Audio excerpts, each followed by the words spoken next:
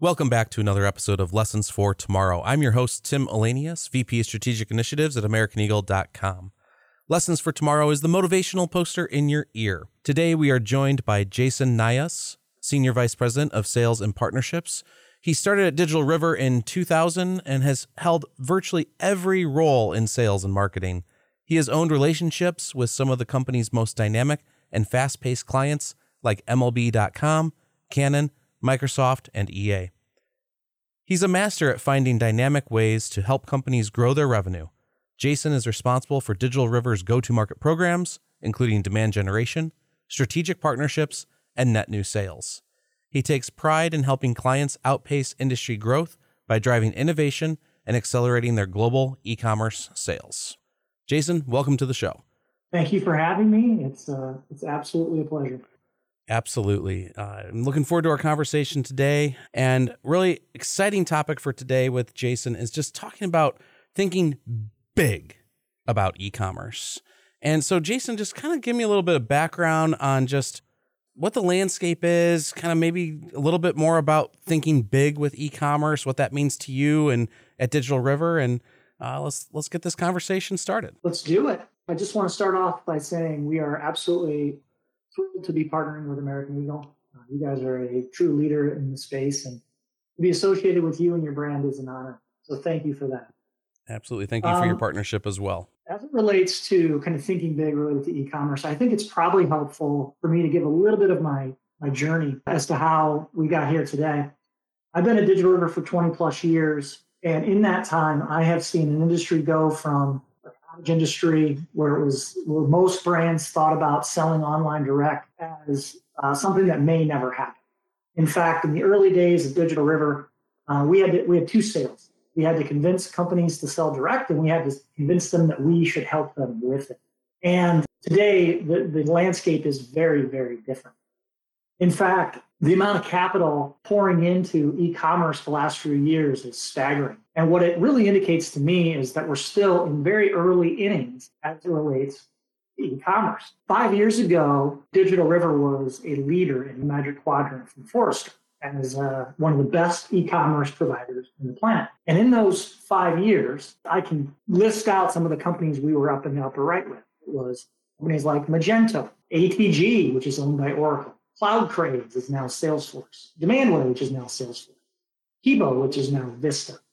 And you see companies like Shopify and BigCommerce going public. So the reason I share all that with you is because the big money in the world is actually betting on e-commerce being still early as it relates to the overall global level. Thanks for that background, Jason. And just as we think about just the space of e-commerce, and as you mentioned, just the Magic Quadrant, all those companies that have been acquired over the years in the commerce space. At Digital River, if we had to boil it down, it really falls into kind of four key areas, right? Payments, tax, fraud, and compliance. And I think one of the biggest aspects of just the surge in e-commerce with online purchasing, and especially with the amount of companies that were forced really to use that word into e-commerce in order to survive last year through the pandemic, where are you seeing kind of the biggest immediate need that people recognize it, right? Obviously, you have to be able to accept payments or collect tax appropriately and have confidence in the way that it's being done because of the complexities of just taxes overall.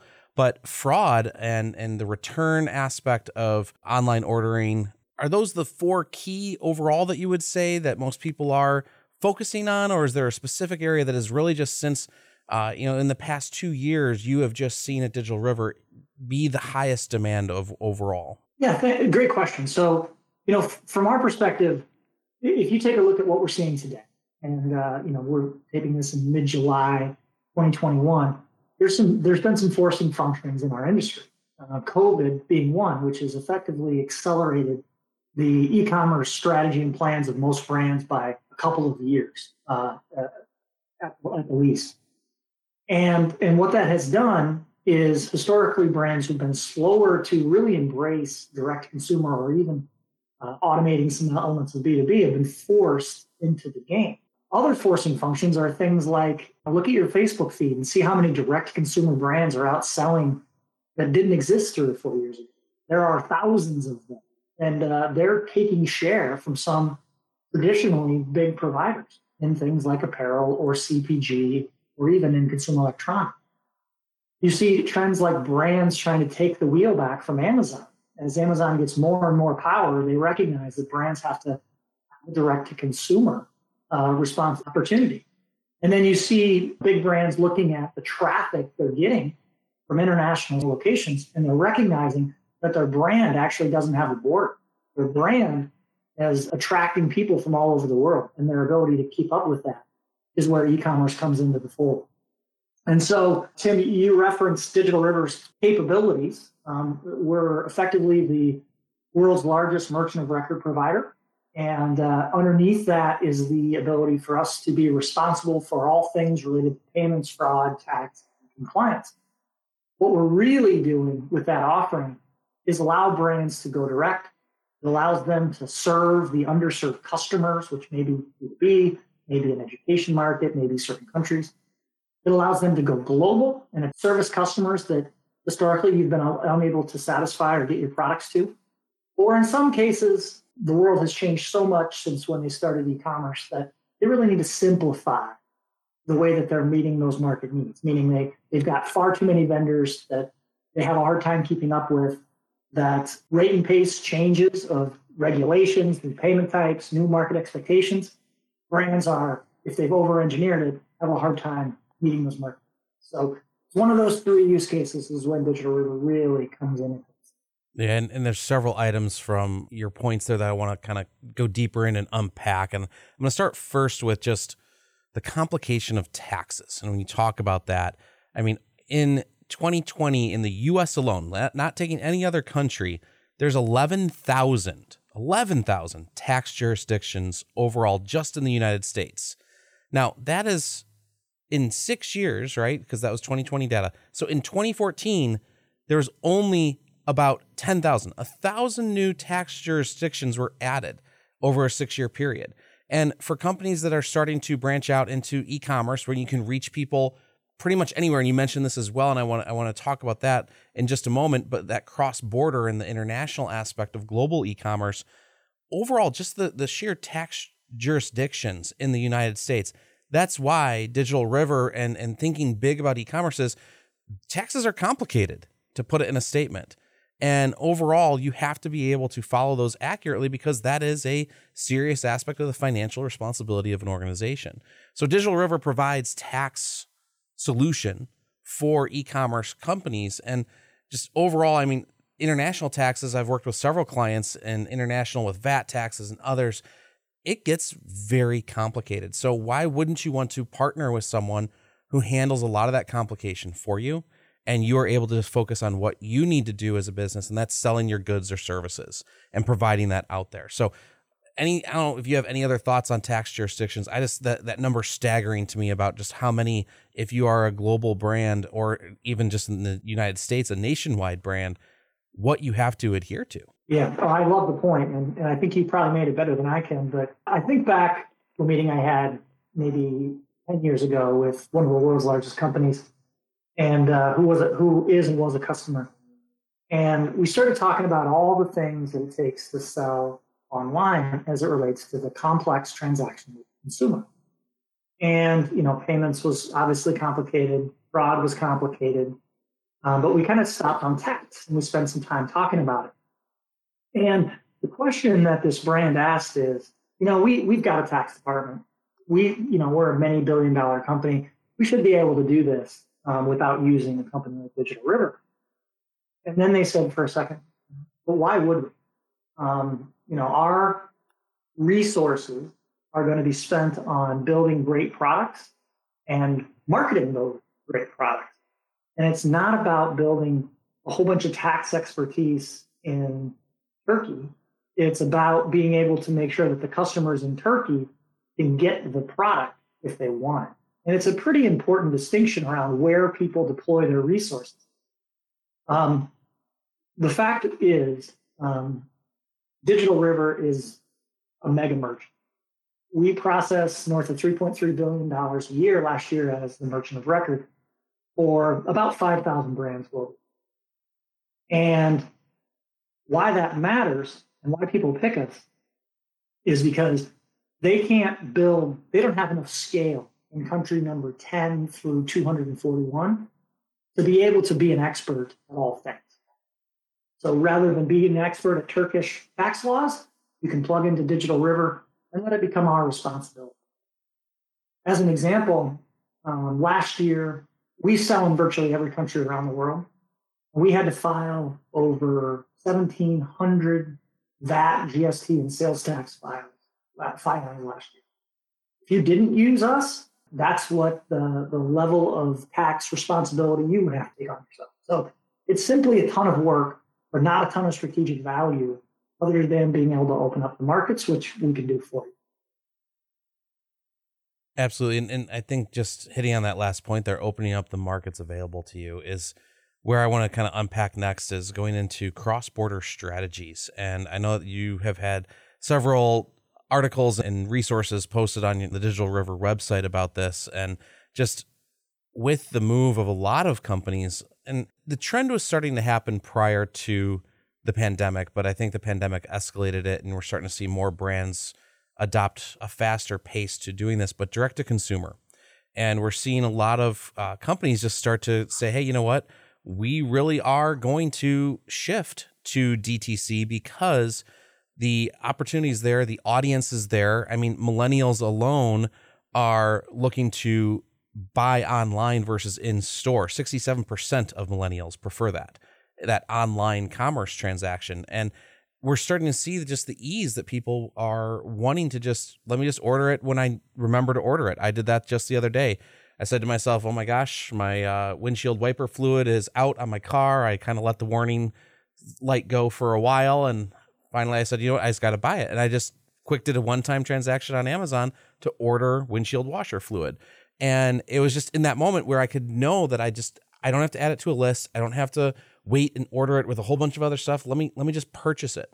But as we look at this direct to consumer and cross-border strategy, it really opens the doors for a reach that companies may not have considered before, or where they have audience that now just lives in a different locale. So when we look at cross-border and we look at the aspect of just e-commerce sales and the opportunity that those are going to continue to grow, estimation is that by the end of 2022, e-commerce sales through cross-border will reach around $627 billion. So that's up from $248 billion in 2017. And that's about 20% of total e-commerce sales. So overall, there's this opportunity for so much more reach. And there's ways that now you have to adapt to new payment processing or new alternative payment methods that might be accepted in one country but not in another. And then, of course, we already talked through the taxes side of it, but fraud is introduced to a whole new level.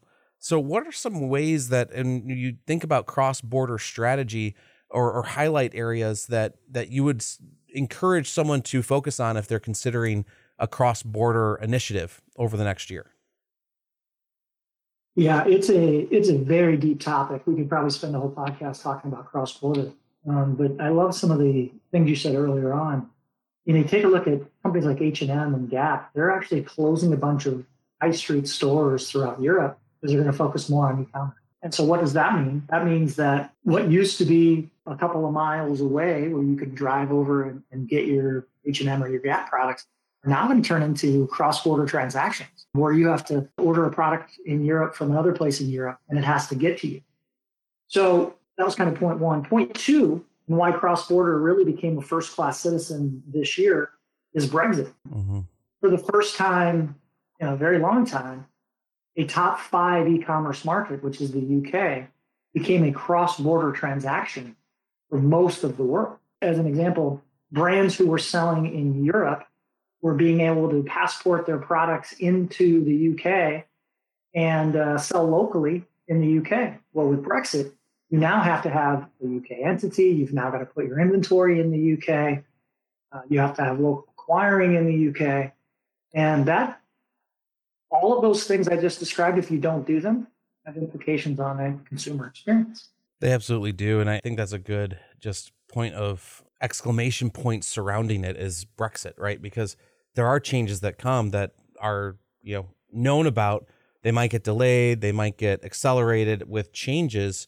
and how commerce happens or how taxes are done. I think of data privacy right now, and I'm going to shift topics briefly here because e-commerce is so centered around data privacy and the amount of changes just in the US right now, and even with GDPR, with amendments and revisions that are coming, that you have to be on top of these things. But by finding a solid partner to help guide you who specialize in that area is what actually will let you drive forward. As I mentioned before, just focusing on your business and what you need to do and letting another organization who is the expert guide you along the right path.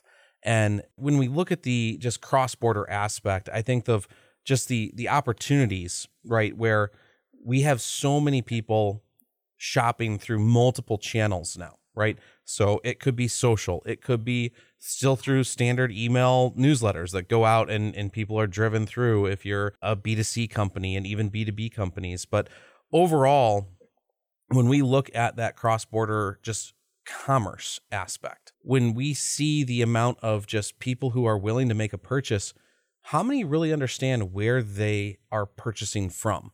And I think this is something that just comes into the trustable content and messaging that you put out as an organization, that what you say on your site or about your products or the story of how it arrives to you, some do it very well, and others who maybe aren't as credible will make it seem like they're either US based or others. I have maybe had an experience like this where I'm purchasing and the process for a return or a credit is extremely difficult because they did a great job marketing it, but then the reality of where they were based in a foreign country, it still got to me. It got to me relatively within the time frame that I would say is acceptable, but then none of it fit. None of it was accurate. And I try to return it and I feel like I'm dealing with a one-person shop. And so when you look at the opportunity with a lot of the large organizations that you work with, what are people really finding as the true issues? Is it in the, fraud area? Is it in the alternative payments and that people want to accept it, but maybe they're a little gun shy of it because they're looking at it as an alternative payment may not be a secure way to collect those funds? What could you give as advice to someone who's saying, okay, what are you commonly answering questions about that might help someone along their path right now? You hit on a whole bunch of them, and I think it was your personal experience is actually really, really insightful on some of the problems with being good at cross-border.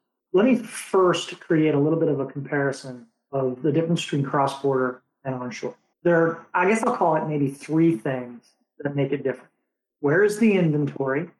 If it is in country, or is it shipped from one country into another? Where is the payment processing? Are you doing local acquiring or are you doing cross-border payment? And then where is the entity? Are you doing business with a business that has business infrastructure? Think about tax filings or tax registrations and things like that in the region, or are you doing it with a company who is selling out of the United States? Those would be the three kind of things to first of all think about. And the fact is, if you are selling cross-border, you are giving a worse customer experience than if you are selling onshore. It doesn't mean you shouldn't do it. It just means you have to think about a few things differently. As an example, things that are really important in cross-border. Number one, landed cost or guaranteed landed cost. This is if you order from a site and it says, hey, listen, this $100 item is going to cost you another $40 to get it through customs, to get it shipped to your house, duties paid, everything. That, even though it costs significantly more to get the product, it's a better experience because you're setting expectations for that customer. The second aspect you should think about is related to local acquiring.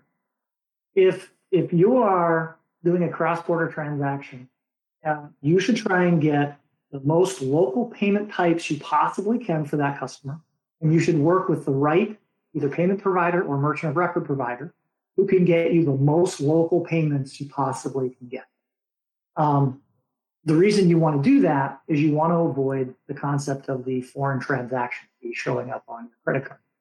You do a transaction with what you think is an Australian company, and then you see $1.32 show up randomly on your credit card. Bad experience. And then the third is going to be around how you deal with return. So if your customer, depending on the vertical, has very high expectations of the returnability of the product they're buying. So making sure that you have landed cost, local requiring, and returns are the things that most likely impact the consumer.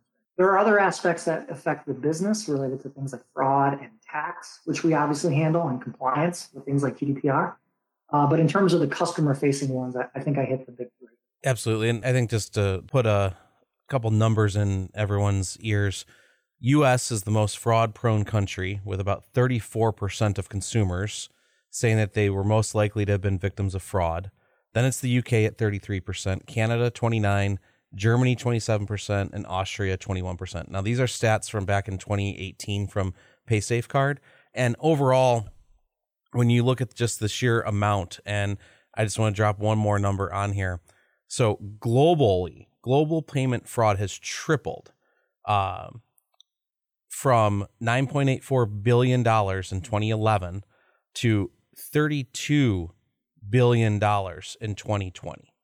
And it is projected that by 2027, we're going to be 25% higher at around $40 billion in global payment fraud. I think this is why just the growth of this, because of the sheer volume of people going into online sales and online store setups for businesses and organizations, that this is it was a reality back in 2011, 10 years ago, and it's just going to continue to be a concern moving forward. So having the right solution in place to help with that aspect of fraud is so critical for you as a business, considering to either increase your e-commerce capabilities, whether that's cross-border or going into the e-commerce space, as we're seeing so many more people and organizations desiring to be in that online space. It's just a reality of what's going to happen. Yeah. One of the implication to a brand, some people think about fraud just as lost product. And yeah, that's a problem.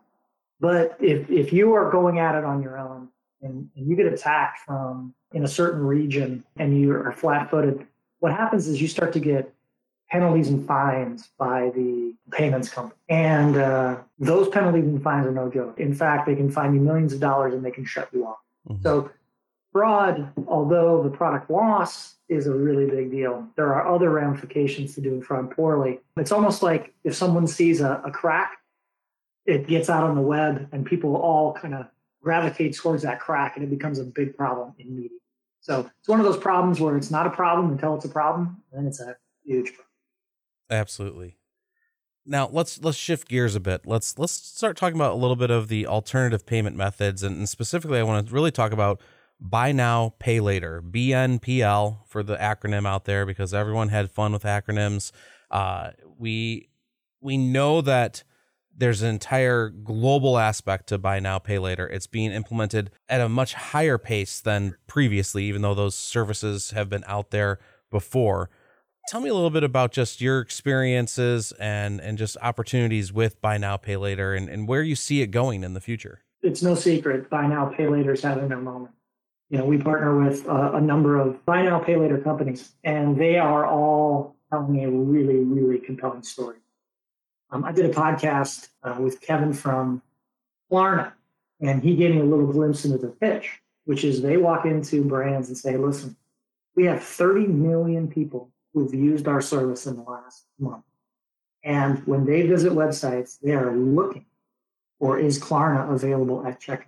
And they have data to prove that if it's not, people walk away and go somewhere else and buy another.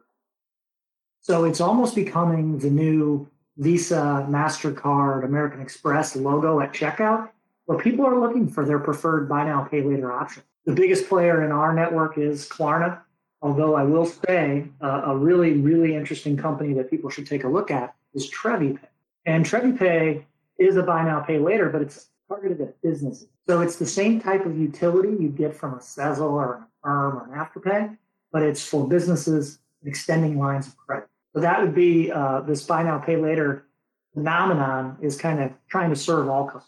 In the Buy Now, Pay Later, I just look at the audiences for that. And I've started really in the past year and a half or so getting into just the generational differences between audiences in the digital space. And I feel that buy now, pay later was the more early adopters was the younger millennials, right? They demanded choice and are more careful about using traditional credit cards that the older generations, the baby boomers, the Gen Xers, we're more comfortable with using. And those are also the ones who are a bit more, those two generations are a bit more skeptical of some of the other opportunities with alternative payment options. And so when we look at the aspect of buy now, pay later, I'm starting to see, and maybe you've seen it too, that the younger generations spearheaded it. But now that, especially with COVID and the pandemic and where people started to become more conservative about their finances, they got a little bit more comfortable with the idea of, let me have that option to kind of have these payments over time. People who were unfortunate and had layoffs or furloughed had the opportunity to still make purchases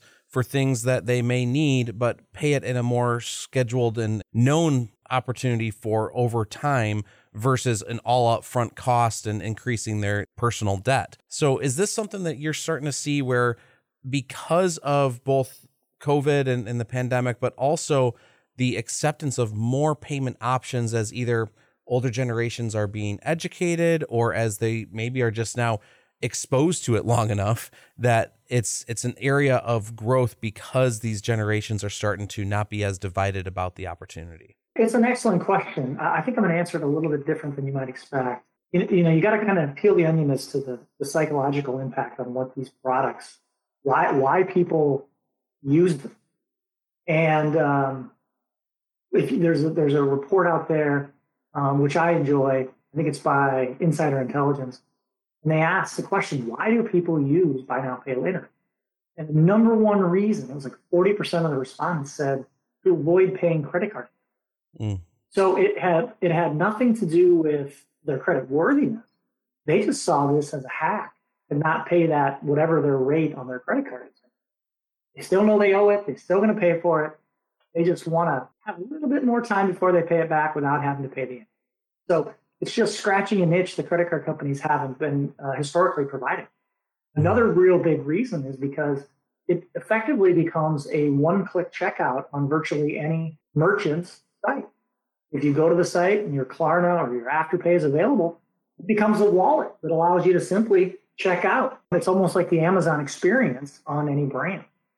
So to me, it's a little bit of they innovated in a place where credit cards weren't, and they're offering utility that they haven't. Now, the credit card companies will catch up. I mean, you saw recently Apple announced they're getting into the game. I think it's with Goldman. They're going to offer the ability to do buy now, pay later through Apple Pay. And so I still think we're at relatively early innings in this as well, as more and more consumers of any shape and size get on board with the convenience and the ability to delay your credit card interest and effectively giving you another shield between you and risk and fraud. So long-winded answer, but I think they're here to stay. We're seeing enormous adoption on all the brands we work with that take them, and they're asking us for more. And the further you go from kind of mainstream westernized culture, the offerings are very similar, but the names change. It's not Sezzle, Affirm, Afterpay, and Klarna. It's a whole bunch of companies like PayFlex and Hum and OpenPay. The need is the same. How that need is getting met geographically is very, very different. And I would just say from a personal experience, again, I always love adding these into the show. I'm a self-proclaimed Apple fanboy, as listeners know, but overall, the Apple Card experience was incredible, right? And just the fact that I can do the majority of all my transactions through the Apple Card, through my phone or my watch, really changed the game for not carrying multiple credit cards or using ones and trying to think about specific advantages that you get from them. It was the ease of just having that digital payment method. But overall, I think my first experience with a buy now, pay later was with Affirm. And I'll get a little personal here, but we were buying new mattresses for the house. I've got 4 boys and we were redoing rooms and we were just like, you know what, let's just go all in. Why not? Casper loved me that month. And I looked at the options and I looked at what Affirm was offering. I go, why wouldn't I use buy now, pay later? To your point, it was more of well, hey, it's 0% and I can just go forward with my payments and I can just get all of these right now. And it fit for my need and my budget. And it was so seamless. It was almost ridiculous. It was too easy. Like you said, that Amazon ease of use with these buy now, pay later solutions is incredible for the consumer. Let's talk about ease of use or any challenges from the merchant perspective, though, for a moment. And, is there a point where there's a certain threshold of either, cost per transaction or the margin on your product is big enough to withstand any BNPL implementation and cost of offering that financing solution? Oh, that's a great question. Yeah, it's such a good deal for the customer, which means someone's left holding the bag, right? Mm-hmm. So these solutions can be somewhat pricey. It kind of depends on which one. It also, each one has their own risk assessment as to which orders they're going to allow to go through and which ones they're not. And so you have to deal with that consumer experience implication, meaning if they have a high rate of declines, how does that kind of square with the consumer experience you're trying to deliver? And then the third element you've got to think about is collection. Ultimately, some portion of the transactions that you guys sign up on your website aren't going to get paid for. And, companies like Klarna and Affirm and others have to chase those monies. And what is that experience for your customer? So there's a lot to think about: affordability, consumer experience, breakage, all those kinds of things that really need to kind of get weighed in as you decide which buy now, pay later provider you're going to work with. A little bit more on buy now, pay later. So we look at those challenges, right? We address those. We get through it. An organization wants to add buy now, pay later. And I'm going to pull from an article from Eric Christensen at Digital River that was put up about just buy now, pay later overall. And the opportunity, right, the benefit of it is that we have seen, and Digital River has seen with customers, that brands in the UK and Europe saw 3% to 10% lift in gross revenue after adding a BNPL option. The other benefit, though, right? So that's gross revenue. That's an awesome benefit aspect. But I think another one that's really key here is that was stated was that the potential increase in average order value in your AOV. And it is a great selling point for the opportunity of offering pay over time messaging, where upwards of 56% increase has been seen in AOV because of pay over time messaging. So if you're considering it as an organization, definitely encourage you to look into the benefits and see if it's the right fit for both your products and your organization, but also for your audience. And we've worked with several clients who have started to add BNPL, and some of them have done a little bit more of a test bed of certain aspects where not every single product has that option, but key products where that margin can be met will come through. So I don't know if you have any other key benefits or challenges that have been overcome with BNPL that you want to highlight here, but just want to kind of point that out, that the benefits can definitely really impact your organization. Yeah, I love the point. I'll add to it. So, when you see two things happen to your business, an improvement in conversion rate or close ratio, and an increase in average order value, think about the other implications that has for your business, specifically around the money you spend to drive demand. You're effectively improving the bang for your buck you're getting on your media spend and other investments, thus making your ability to spend more. It's like this flywheel that there are very few things that you can immediately improve your close ratio and increase your average order value. The one thing you can for sure do is add more countries. The second thing you for sure do is add more payment types to make you more relevant. Those are kind of the part and parcel on how you make your demand generation and other things more efficient. You're effectively adding scale. Absolutely. For me, the brands that I've seen have the most success are the ones who really know how to focus on the things that move their needle for their company. And as I said before, it's really building great products, figuring out how to market, position, and sell those great products.